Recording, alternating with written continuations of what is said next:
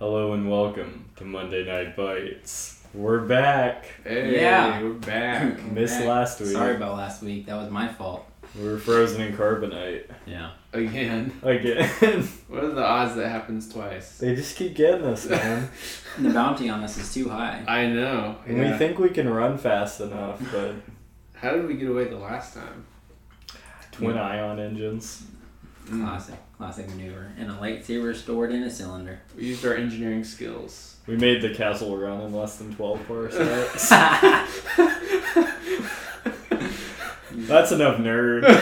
Daniel is running it. Yeah, damn. Yeah. What you talking about, my guy? For us today? So, I'm talking about how generally an operating system works and functions.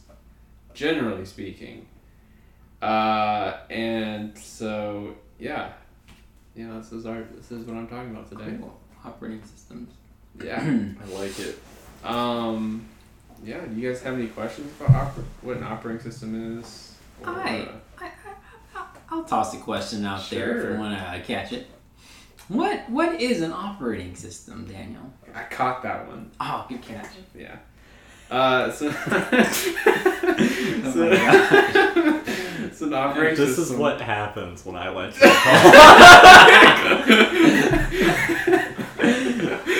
I think we're gonna revisit the automation question. Hang on. All right. So an operating system is what makes a computer function. Yeah, it relies on abstraction, which means taking something complicated and simplifying it, so the user can use it. Yeah. And also, it is programmed so that the CPU can be used efficiently, and everything can be used efficiently. So that's kind of like what an operating system does. Okay. Yeah. So an example of abstraction, for instance. So when you're programming in C, so when you're programming in an operating system environment, there's probably tons of ways to do it. The way we do it is through shell programming, which can be done on your local computer, or I'm taking this operating system course right now, and we use a server that Lamar is running. Yeah. And you can use a program called PuTTY to load into that server, and they've set up a system so that you can use your Lamar ID, and you can log into a virtual machine in that way. And so when you're doing that, when you're using the operating system in that environment, you're doing shell programming.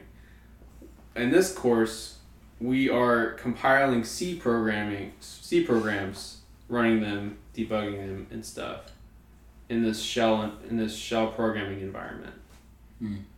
And so something we could do in C is something called an fprintf command, which means that actually I think it's printf. I think it's printf. But basically, it prints something to the terminal so that you can see it. Yeah. There actually might be different fprintf command as well, something that prints to a file potentially. Anyways, so the idea is that that method uses a different method that's called in shell programming application called write, which is the shell function, and then that calls three different other methods in the operating system: load, seek, and out. And so the idea is that you simplify it down to one command, Right. so that the user can use it easily. So I have a question. Sure. Why use C and not some other programming language like Java or Python? I think because it's probably easier to use in the shell environment. There's probably, I don't know if this is true or not, but because Java is a higher level programming language, it might be more difficult to debug stuff, or there might just not be the resources to do that. Yeah. It probably is. But I agree with you. I haven't done a lot of research into it. It'd be really convenient if we use Java. Yeah, I think my understanding, is I would just say because C is a lower level programming language. Yeah. And so you get more, I guess the functions that you provide are a little more specific. Yeah. One of the functions is fork, which is used to call, it's used for the operating system specific function that calls a child process into existence, basically. Yeah. And yeah, but I do believe that Java could have that functionality, but we just don't have the resources for that. They haven't been created, I don't think. And I believe Python and Java and other languages like that rely on bigger libraries Yeah. and different things like that. And Also C, true. like the overhead is way higher. Yeah, probably. And it might not be able to, like, you're going through a lot of steps to get to this virtual environment, like this virtual machine. C is probably just better suited to that. Yeah. Yeah, probably. Yeah. Also, because I know the servers at Lamar, they're Linux servers, right? Yeah. So like for, and then like the Mac system, operating system is also like based on Linux. And so I think it's because Linux is like very C related, if not completely written in C, but I don't want to say that for certain. But like they're very related. Whereas like on a Windows computer, you can't compile C from by default. Like you have to use like an IDE or something. Yeah. Yep. So also specific to the type of operating system you're running. It's good. That's my understanding. What is Windows written in then? That's I a good assumed it was question. written in C. That's a good question. That is a good. I'll get back to you on that. I Just try to remember. Remembering really hard. yeah. I love that. You can keep going though, Daniel. Nothing but the best. No, yeah. So another thing with operating system is concurrency, which means that two things can happen at one time. And the way that, so let's say a program uses input-output operations. So part of the time the CPU isn't being used because they're performing input-output operations. During that time, you should use the CPU for something. So the idea is that there's something to sort out, like, okay, here's the time we're using the CPU, and then here's some other processes that need to use the CPU too. We're going to overlap them so that the CPU is constantly being used, and there's like concurrency.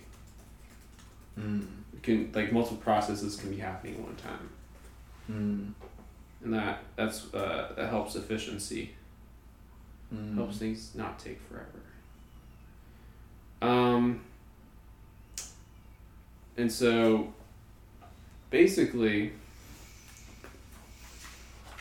a process is composed of several things.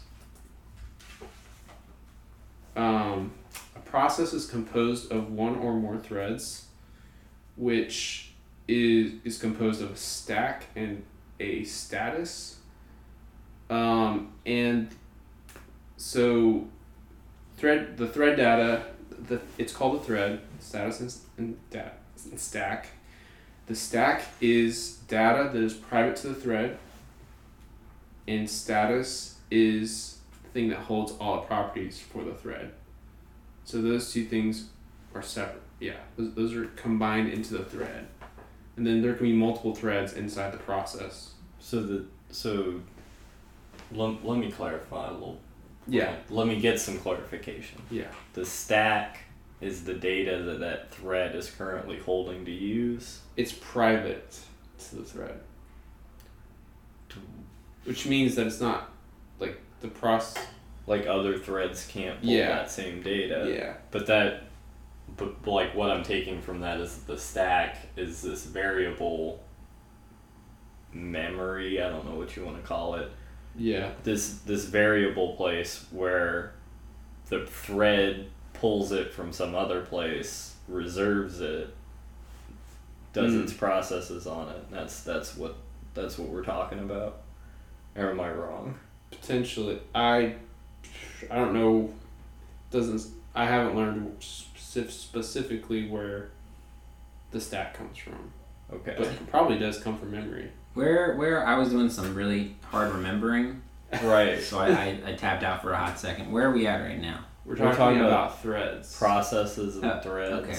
What does stack have to do? Stack So is stack part of the thread. is a part of a thread. Mm-hmm. It might be a data structure similar to a stack in Java, but I don't think so. I think it's a separate thing. It's a thread-specific stack, and it contains data private to the thread. Interesting. I took this same class, and I don't remember that. Don't remember about the stacks. Do you remember about the child process though, the parent process? Do you remember that? Yes. Do you, is there a chance you could try to remember? Yeah, I could. Oh, well, first let me before I forget. Let me. Yeah. Yeah. So, do you remember anything? So regarding we're gonna backtrack to like 3 minutes ago. You run Linux and the Mac system are written in C and Objective-C. Not sure what the difference is there. Windows computers are written in C++, which is kind of cool, object orienting. You could use that as an argument against or for Windows computers. But apparently it mostly just has to do with where your path variables are set. Not sure what they are, but I've definitely messed around with them. I couldn't give you a one-line dictionary definition. But so it's really just how it's not set up, but it could run it. But you need like the GCC compiler, which apparently like isn't set up by default on a Windows computer. Yeah, like Windows is packaged in a way so that you're not messing with like development stuff. Yeah, probably so is the Mac OS. Yeah. But Linux is cool like that. Linux is cool. That's why I love Linux so much. Apparently, I didn't know I loved Linux, but the more I learned, the more I'm like, yes, sounds pretty cool. Yeah. Yes. Yeah. It's just I like Linux for everything else. Everything besides practical things that don't involve programming. Yeah. You love Linux for everything except actual life. Yeah. Like your life outside of I wanted to install it on my old that laptop, one thing. but I haven't. Yeah. That's it. So That's cool. You can Cool install story, bro. there's something called a subsystem you can install on Windows, so you can run a Linux subsystem on your computer. Yeah. And I tried doing it, and I did get it to work. I could have used it for this class. So there is a way to download Linux to your Windows and still use Windows. There's also, for those of you without Linux computers and no access to our college's servers, there's just also online compilers. Oh, really? Yeah, and they have better debuggers, so that's what I used a lot for that class. Oh, Nice. Why didn't you tell me this? Oh, Daniel, there are online compilers that you might want to check out. They're very good for debugging. Cool. Okay. Cool. Yeah. Cool. I'll take that. Cool. So let's remember what we're remembering. We're remembering about stacks and about statuses and their physical mental relation. meditation. Yeah, we're looking inside ourselves to understand the computer. 5. Yeah. Count to 9,000. We're mind melding, pooling together our knowledge through meditation and psychic powers. Interesting. I think it would be better if we had some crystal pyramids in this room to focus our energy through. Okay. I made myself laugh. Tell us more, Daniel. Do you have more? Yes, of course. Your outline is 90 million pages long. So. So yeah, the status, the other half of this thread is the status. Yeah. And so basically this shows like it also shows what the thread is waiting on, what resources the thread is waiting on. And the process also holds data, files, a binary program, and other resources. So they're all kind of packaged into this process. So those other two things you just mentioned, that is part of the process, not any of the process threads. It's like it's its own thing. Yeah, so files, other resources, data, and the binary program, all separate things. Right. And are you talking, so you have this encapsulated deal, this process with those bunch of components. Do you have multiple processes per operating system? So the idea is that the CPU there's a competition with the CPU. These processes are fighting to get CPU attention. Oh, okay. And so the CPU only pays attention to one process at a time. I've heard about this. We touched on this in our currency episode. Yeah. And the OS is the schoolmaster, the school teacher is like, all right, you can use the bathroom now, you can use the CPU now, you can use the CPU now. It's like that. So technically it's not the operating system, but the operating system is technically like it's like a mini god in this circumstance because it's basically controls everything. Oh.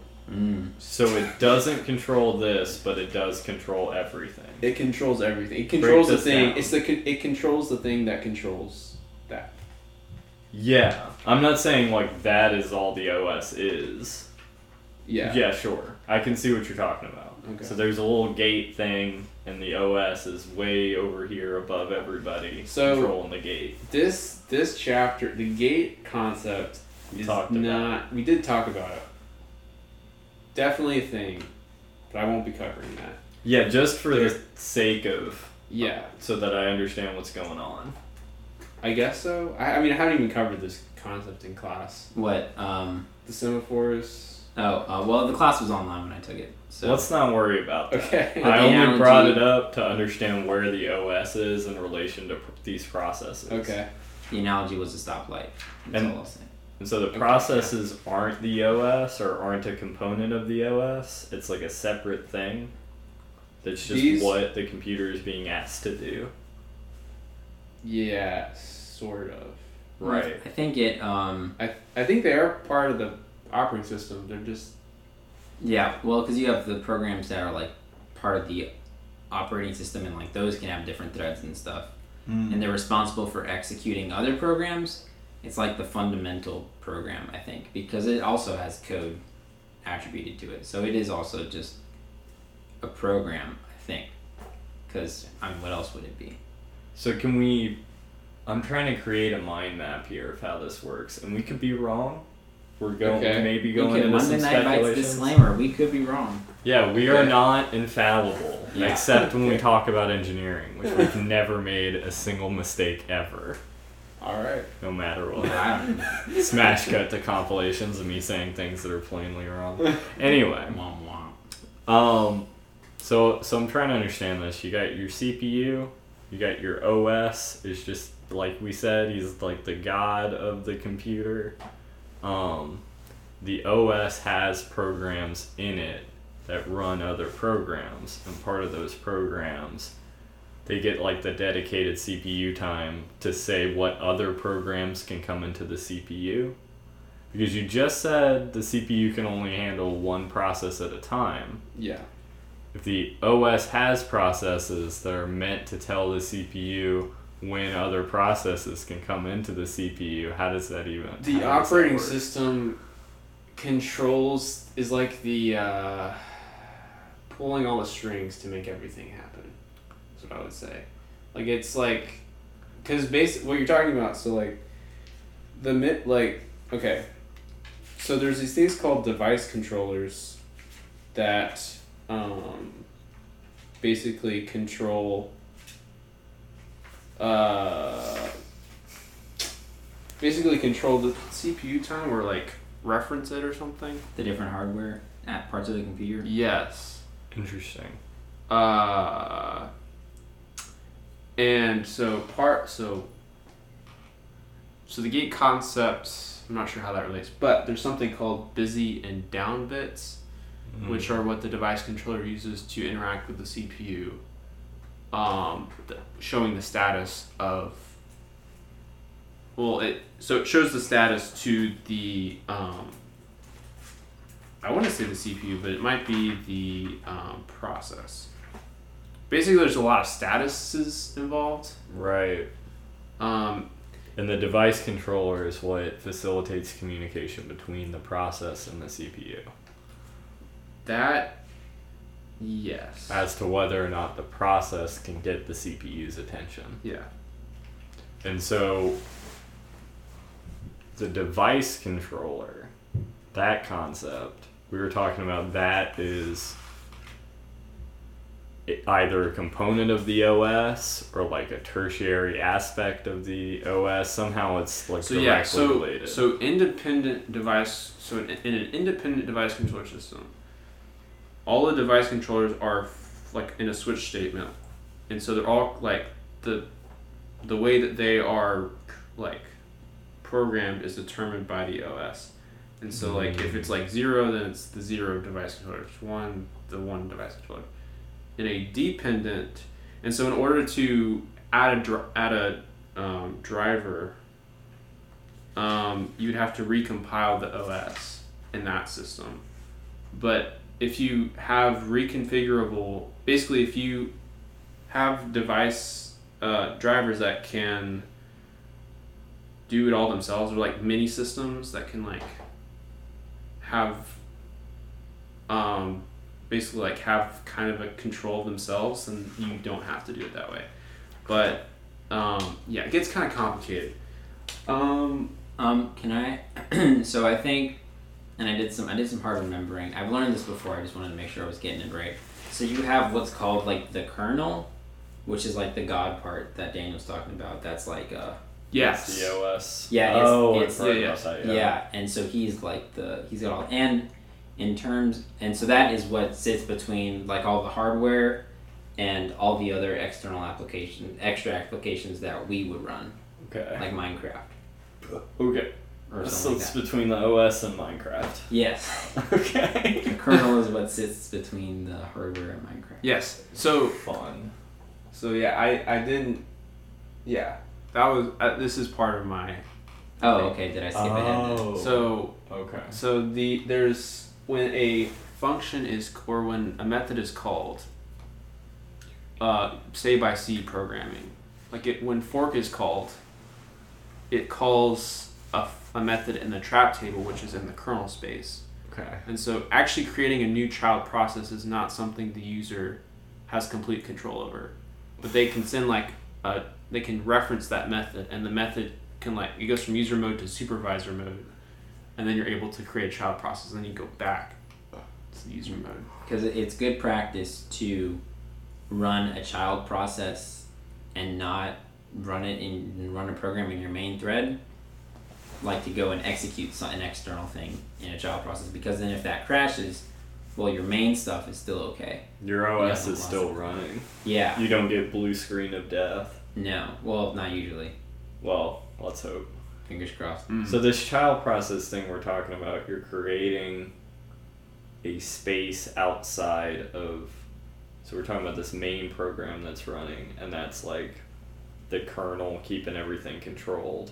Mm-hmm. And we're talking about this child process is like... So the kernel is a concept step. So this fork thing is just one method to demonstrate the difference between the kernel space and the user space. Right. The kernel space contains operations that the user should never be able to do. Yeah. By themselves. Right. But this child process, I'm trying to understand where it fits into the hierarchy here. That is a place separate from the kernel that sort of builds off the kernel. So the child process is like any other process that you're doing, but it's created through your program. Okay. So like whenever you run a program, that's one process. You have like a method or function or whatever. Then it creates a separate function, or creates a separate, and they're running concurrently. Like I think, but you're calling it in the program. Yeah, I think I would imagine it as like, so you call it in the kernel, and you have your hardware, and you have your kernel, and you have your applications. Yeah. Right, and they're all sandwiched together. Right. And so the kernel, when it executes a child process, it's a little branch that because it forks That's what I'm talking about. Yeah. That's exactly what I'm saying. So the child process is not... It's not contained in the kernel. Yeah, but because it goes out. It's a separate thing.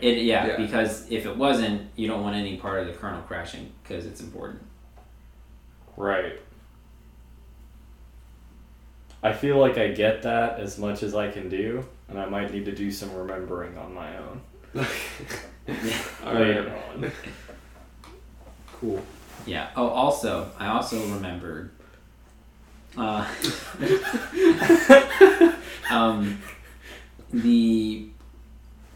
terms of processes on CPUs, only one CPU can only run process at a time. Yeah. Like technically, like when they run in parallel or when they run at the same time concurrently, it's like that's just an illusion, I think, unless you have multiple CPUs. How does that work? Well, I think it's part of the it adds it to the list of processes running currently. Right. Like in the CPU can only run. Remember our example where multiple processes can be running at the same time, but they each uses a CPU time separate. The spacing of the CPU time is separate than the input-output operations, and so if you're running. So you can run three processes concurrently, but but you have to space the CPU time so that the CPU time each is using the CPU time at a certain instance. Oh, so they're running concurrently, but really it's like thread gets it, kick out. Thread gets it, kick out. Yeah, it's super fast. It goes back and forth. So it looks simultaneous. Yeah, but they're each... Yeah. They're each just grabbing the CPU, doing whatever they need, getting out, and then the other one comes in. Yeah. And they finish at the same time or around whatever. Yeah. Yeah, and that's when you have several CPUs, you can actually run two processes at the same time. But I have no idea about how virtual cores work. Same time in the CPU or in the CPUs. I think, because I also would think, because there's going to be the physical limitations of, there's just the electrical signals going. I don't know how that works. That's very too minute from my own experience. But I just know, different hardware stuff. But the virtual cores... You probably have to alter the operating system itself. The kernel. Yeah. Kernel, not Colonel, but kernel Kernel. Yeah, I might have misspelled military kernel. I'm sorry if I did. It's a weird word. Don't worry about it. Yeah. I always remember it as Colonel. Colonel. That's better. Nice. So yeah, and so in these operations, there are ways. So if you wanted to interrupt a program, you would use, there's something called an interrupt handler, and basically you would basically make an if statement. This is in the operating system, if interrupt request, we're going to change the context from the CPU to the memory. We're going to save the context into memory. Then we're going to take the interrupt, either the interrupt handler or basically whatever was interrupting this process, and then flip that to the CPU. And so there's a way to interrupt a process. You mean you cut them off? You just stop at the intersection. But if two processes are trying to interrupt at the same time, they add something called a race condition, which is a separate Boolean, which is called interrupt enabled. So basically, just whoever does interrupt enabled it's basically a separate Boolean to make sure no one interrupts at the same time. Okay. Mm-hmm. Yeah, that'd be awkward. Yeah, it would be very awkward. And my understanding of the interrupt is save the previous value, quit. Save the processing. Save the previous value, switch the CPU to the interrupt. To whatever is interrupting it. Or I think it's to the interrupt handler, and then that goes to the process is interrupting it. I think that's how it goes. Mm. Oh, okay. And so the interrupt handler is the process in itself that takes whatever the previous process was and clears the cache data. Yeah, it switches the context. I might be just throwing jargon in there that doesn't go there, but yeah. It clears out whatever got processed before the process was interrupted. I think so. Okay. The Maybe. CPU cares about context, not so much about memory. Or like, so it does like, so like the memory just switches. So like clearing, I guess clearing does, I guess there's like, I might be nothing, wrong. there's nothing like a clearing function in this. Yeah. From what I can see, it's more like switching a variable this, go to variable. I mean, maybe there is a clear function implicitly. I might just not understand interrupting functions to the degree that I need to understand. I think you do get it. Maybe. I get it enough. Yeah. For my purposes, I get it. This is operating systems are hard. I could just remember this later. Yeah. Yeah. Yeah. And so, I guess, so the operating system, if you want to really like nail down what is contained in an operating system, it contains a device, process, memory, and file manager. So 4 different managers: device manager, a process manager, a memory manager, and a file manager. And that is what is contained in an operating system. He's got one more time. Manage everything. He's got a device manager, process manager, memory manager, and file manager. Because we just talked about the processes. File manager. Yeah. So he's got to manage that. And you said memory manager, right? Yeah. He's got to manage. I don't know if memory is referring only to RAM there or the storage, but either way, it's got to be able to write to the hard drive. Yeah. And like clear the RAM or switch the programs in and out. And he's got the file manager, which just makes me think file of stuff, input, file output. explorer. Maybe. Yeah. Well, that's right, because you have things like text files and stuff, and You more know where advanced they go. files. Yeah, you got to know how it's laid out, because there's like a hierarchy of files, and then also what was the last one? Process. Process. No, we got the device manager. Device And manager. that makes sense because you got to run the devices. Yes. It's got to run like the GPU and the RAM and whatever else there is that I can't. The device controllers. It's got to run the fan. Yeah. The fan is important. So, when it says device manager, I think it means device controllers, which are like the device, the things that communicate with the CPU, Mm-hmm. interact with the processes. But probably also, I don't know. This is just from what I gather. I'm going to ask some hardware questions. Okay. I don't know about this. We might not be able to answer these. Yeah. But we're going to have a little bit of fun. All right, let's have fun. We're Where- also at 33 minutes in, just letting you guys know. But Okay. We'll wrap up soon. Where is the OS physically located? Like Memory. where's the physical storage? So the hard drive or solid state drive or Solid whatever it state is? drive Yeah. Okay. or hard drive. or hard drive.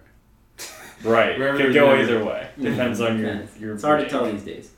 You jump into, so I can just jump into my OS and change whatever I want, No. willy-nilly. You can't because the kernel. Completely redo it. Because remember, there's a user mode and a supervisor mode. I can steal Windows code and then just sell it on I think GitHub. I don't know if it's open source or not. Linux definitely not. Linux is open source. Windows is probably. Or Android is also. That's kind of what makes it cool. And then, but Windows is definitely not open source, or Mac OS. There's. I don't think you'd have to hack into your kernel. Plus, I think the way it works Way to do it. But. is it's all compiled. That's run on there. Right. Like it's not.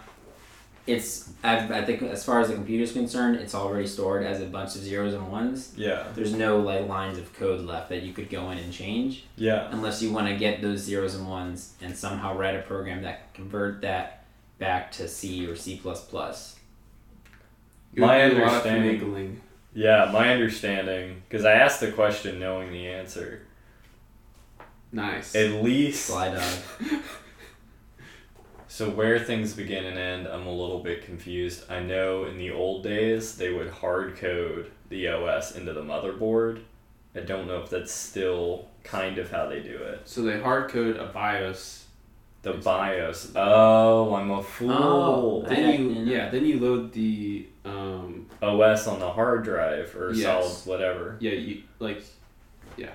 The way I did it with my computer is I downloaded something to my to a portable, something thumb drive, put it into my motherboard, downloaded the OS to memory. Yeah. It was able to boot change where it booted from the BIOS to memory. Smart, clever. Interesting. I'm learning all the things. Yeah. Okay. Yeah. So process states are the next thing. And so how long are process states? We're at 35 minutes. Also. Quick. How much? 35 minutes. 30. Oh my gosh. This will be the longest episode. Yeah, lightning round. Okay. Forget process states. Process states can be running, they can be blocked, and they can be ready. So, So- the states of processes. Okay. Yeah. So that's the things That's the that gist of it. status can be. Those are the main statuses. Got you. But there's like there's some other stuff, but we don't worry about it. Now the CPU is the most, I think this is the most important thing. 'Cause it kind of is, so scheduling is important. Yes. Making sure processes have equal time is important so that They everything don't get gets jealous. Yeah, exactly. And if you do first come first serve, the order, there's something in terms of CPU where it's like certain processes take longer to get to each other, Yeah. and so developing good scheduling strategies is important. So I you don't think that's all I have to say. you don't have an equal distance between processes.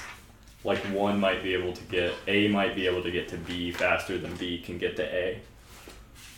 Man, we don't have time for this. Yeah. We'll talk about it later. I think, I remember, the thing I remember about the process scheduling is just that it's important because you can get processes that are never scheduled if you do it wrong. Yeah. And that's big bad. Shortest job next, basically. The largest process will never get done. What? Shortest job next. Oh, shortest job next. Because the shortest one is always going to get the place of the bigger one. Yeah. So That's funny. one way to sort the processes.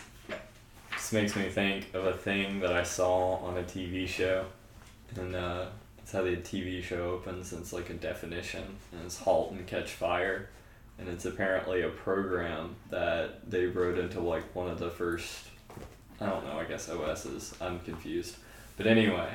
But it was like a breakdown of the scheduling system where like you could just hit a function and it would override the scheduling system and have every process just compete, and like the OS wouldn't manage it at all. You would just see like the hardware would just resolve what actually got done, and what you would end up happening is everything just freaks out, and like the like according to legend, like your motherboard and stuff just melts down. Like it just there's so much electricity like competing with it in places it shouldn't be. It just like freaks out and That's melts. awesome. That's hilarious. Pretty That's why operating systems are important. Gotta have them. Yeah. Closing comments, right? Yeah. Closing comments. So, in conclusion, I'm glad I got a B on my test. Yay. Cookie. Operating systems are important. It's very complicated, but I feel like I have a better general understanding of how they work, which is important. I think when you're doing stuff, software engineering wise. So Yeah. I think I've gone from 5% understanding operating systems to 10% understanding operating systems. Nice. And you know what? For 40 minutes, that's progress. that is.